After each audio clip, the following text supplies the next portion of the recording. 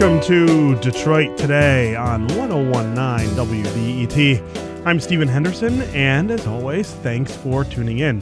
Tonight, you're going to want to come out to downtown Rochester, O'Connor's Public House there, 6 o'clock. I'm going to be there for Smart Politics, which means you can come out, have a beer, have a conversation about the election, about education, about transit, about all the things we talk about here on the show, or just call up and talk about, or come out and talk about what you want to talk about. Tonight will be about you, the listeners, and what you want to discuss with me. Christy McDonald, who hosts the Detroit Public Television show My Week, will also be there answering questions. She and I work together on that show, and we'll do our best to entertain you and give you some more information about what's coming up in just a few weeks.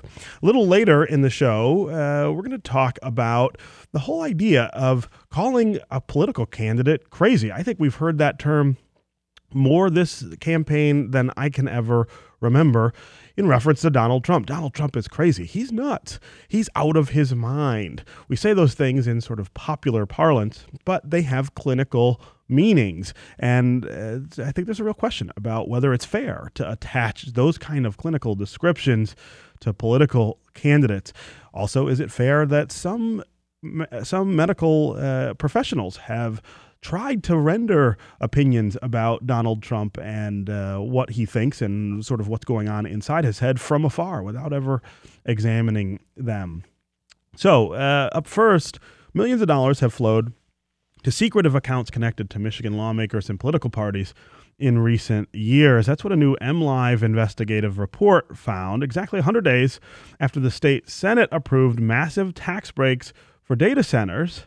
The company pushing for the change gave tens of thousands of dollars to an account that pays State Senate Majority Leader Arlen Meekhoff's expenses. And Meekhoff is not alone. At least almost 1 in 3 of all state lawmakers are connected to similar accounts. It's illegal for a corporation to give directly to a candidate's campaign account in Michigan, but these donations were perfectly legal, because there are different rules for nonprofit or administrative accounts. Of course, Michigan is notorious for gaps in its campaign finance law that allow this kind of thing. Is this an example of one of those gaps, and is it something that needs to be closed? Joining me now to talk about this story and this issue are Emily Lawler, she's a political reporter at MLive, and Craig Mauger, who is the executive director of the Michigan Campaign Finance Network. Emily and Craig, welcome to Detroit Today. Thank you. Yeah, good to be with you. Yeah. Emily, let's start with you. Talk about what you guys found in your story, in the investigation. Yeah, so MLive partnered with the Michigan Campaign Finance Network, and basically Craig had come to us with a list of politically connected accounts, and our job was kind of to figure out how they were connected to specific politicians and be able to prove out those connections. And we found that a third of the legislature, so there's 144 lawmakers, and at least 50 of them are connected to these accounts. And these accounts, as I said in the open, these are accounts that sort of exist in a dark space in the legislature. These are not the same thing as the campaign finance accounts and committees that politicians have that we see reports regularly about who gives and how they spend. Yeah, absolutely. And I think Craig can go into detail, but what we found was that nonprofits never have to report their donors. They only have to report kind of some broad details about their expenditures through 990 forms if they raise more than $50,000 in a year. And for 527 accounts, they do file some pretty detailed reports, but only if they raise more than $25,000 a year.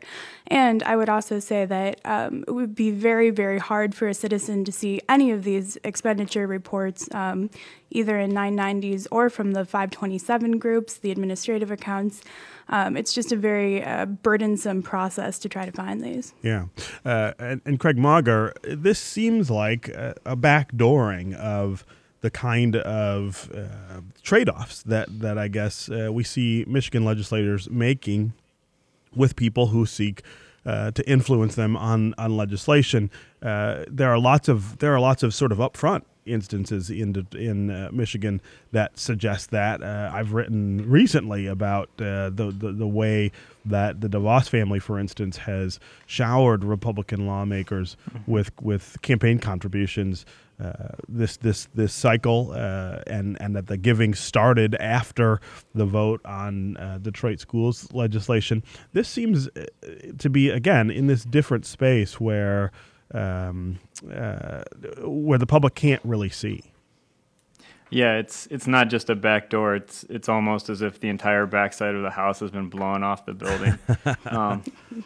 I mean, if you have a campaign account, you have to disclose your donors. If someone's giving directly to your campaign, your donors are disclosed. Your name is on the fund. It's supposed to be on the fund.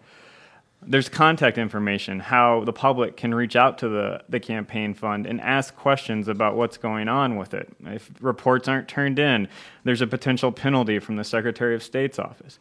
With these funds, some of them don't file any public reporting at all. If they remain small enough, some of these funds, there is no public documentation of who is the person who set it up, who is on the board of directors for these funds, what's going on at all. And it makes it nearly impossible to figure out all of the lawmakers that have these funds. You know, we documented through 7 months of work, going through IRS records, going through all of the records that we could potentially we could obtain through various means, talking with more than 50 sources. We were able to draw specific connections between these funds and 50 lawmakers. It's very possible that that number could be 50% of the legislature is doing this. I mean, there are some signs of that. And on top of that, the caucuses, the House Republican, the House Democrats, and the Senate Republicans have these loose connections to funds that can accept anonymous donations. And it's just very troubling, because if someone wants to give to the account of a lawmaker and they don't want the public to see it, it's very easy to do that. It's very easy to do that. And there are indications that people know this and that they're taking advantage of that actively. So let's talk about the example that I raised in the intro here. Is that an example of a quid pro quo between the Senate Majority Leader and this company? I mean, I don't know if we can make that connection, and he did decline to answer questions about that transaction in specific.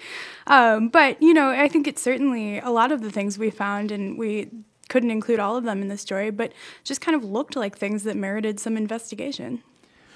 Craig, when we talk about these things and the reason that they are allowed to go on in Michigan, of course, that raises the larger context, as I said, about these huge gaps that exist in campaign finance law here. Talk about the difference, though, between what we see here in Michigan with regard to that and what we might see in other states. Are other states in better shape in terms of policing these kind of things than we are? All the indications that we have are that a lot of other states do this better. I mean, it took us 7 months to figure out all the ins and outs of what was going on here in Michigan. So it's kind of difficult to say what's going on in all of the other states. But we talked to at least one national expert who follows this stuff for a living day in and day out across the country. And he seemed, I would put it, somewhat surprised by what was going on in Michigan and didn't realize that some of this was even legal in Michigan. He didn't know that this could be done. On the federal level, one very specific example. Members of Congress cannot have their official professional expenses reimbursed by outside entities. That's right. So they cannot have, I mean, you don't see a member of Congress who has a nonprofit and then is charging that nonprofit for things that he says he has to do as a member of Congress. You don't see that. At the level of what's happening in Michigan, so many lawmakers are doing this. I mean, we charted how one lawmaker had $80,000 in reimbursements from one of these funds for his official expenses. But there's no way for the public to know what exactly is going on there. What are these expenses he's reimbursing himself for? And you just wouldn't see that with a member of Congress. There are people in the legislature who are elected to Congress who shut down their nonprofit account as soon as they go to Congress. Because you wouldn't be able to have it there. Because they can't do it. And one other strong indication, one thing that struck me is that we started by kind of looking through companies who voluntarily disclose their giving to these groups. In some states, in 22 states, you can't give directly to a lawmaker as a corporation, but in some states you can. So what we would see as we were going down these reports is in the states that the corporations could legally give to candidate committees in, they would be doing that. But Michigan was pretty singular in the number of nonprofits in 527s. You know, so you'd be looking and it'd be like Nebraska, here's the name of 4 senators from Nebraska, and Michigan, here's 10 really ambiguous names like Michigan Made Great or, you know, ambiguously named 527 in nonprofit groups. And I just didn't see the prevalence of that in corporate donations for other states. Yeah. This is Detroit Today on 101.9 WDET. I'm Stephen Henderson, and as always, thanks for tuning in. My guests are Emily Lawler, she's a political reporter at MLive, and Craig Mauger, who's the executive director of the Michigan Campaign Finance Network. We are talking about an MLive investigative report that found that millions of dollars have flowed to secretive accounts connected to Michigan lawmakers and political parties in recent years. If you've got some question or a comment, want to join the conversation here, talk about campaign finance laws here in the state of Michigan and why we permit these kind of big gaps in our campaign finance laws, what you think we ought to be doing about it, give us a call, 313-577-1019. You can also go to the WDET Facebook page or go to Twitter and hashtag us at Detroit Today. We'll work your comments into the conversation. Craig, we've talked about this before, but talk about the climate in Lansing or the tolerance in the climate in Lansing for discussion about moving us to this different space. You know, maybe thinking about outlawing these kinds of committees that politicians have that they can't have at the federal level. Again, there's not a lot of talk about this in the legislature. At the same time, there is some talk among the Secretary of State, I think, who is a little more, attuned to these kinds of problems. Yeah, I think off the top, in response to that question, one of the things people need to keep in mind is that lawmakers view themselves, one of their top views of how they operate is that they're members of a team. If you're a House Democrat, you're a member of the House Democratic Caucus. That is a very important team for you to be a part of and to maintain good relationships with. So on an issue like this, lawmakers from all 4 caucuses are participating in this. So for a lawmaker to stand out and say, this is wrong, we need to fix it, they would be calling out members of their caucus, of their own, members that they see every day, of their own team. Their own team members, people that they're friends with, that they go out to lunch with, people that they work with on a daily basis. So for them to stand out in public and say, this is wrong, we need to fix it, there's a potential huge risk for them there. And secondly, I would just point out, one of the ways that this nonprofit fundraising thing works is that there are a lot of political consultants who are making money off this. And for a lawmaker to step out and say, we need to fix this, a lot of the people advising them are not going to be happy about that.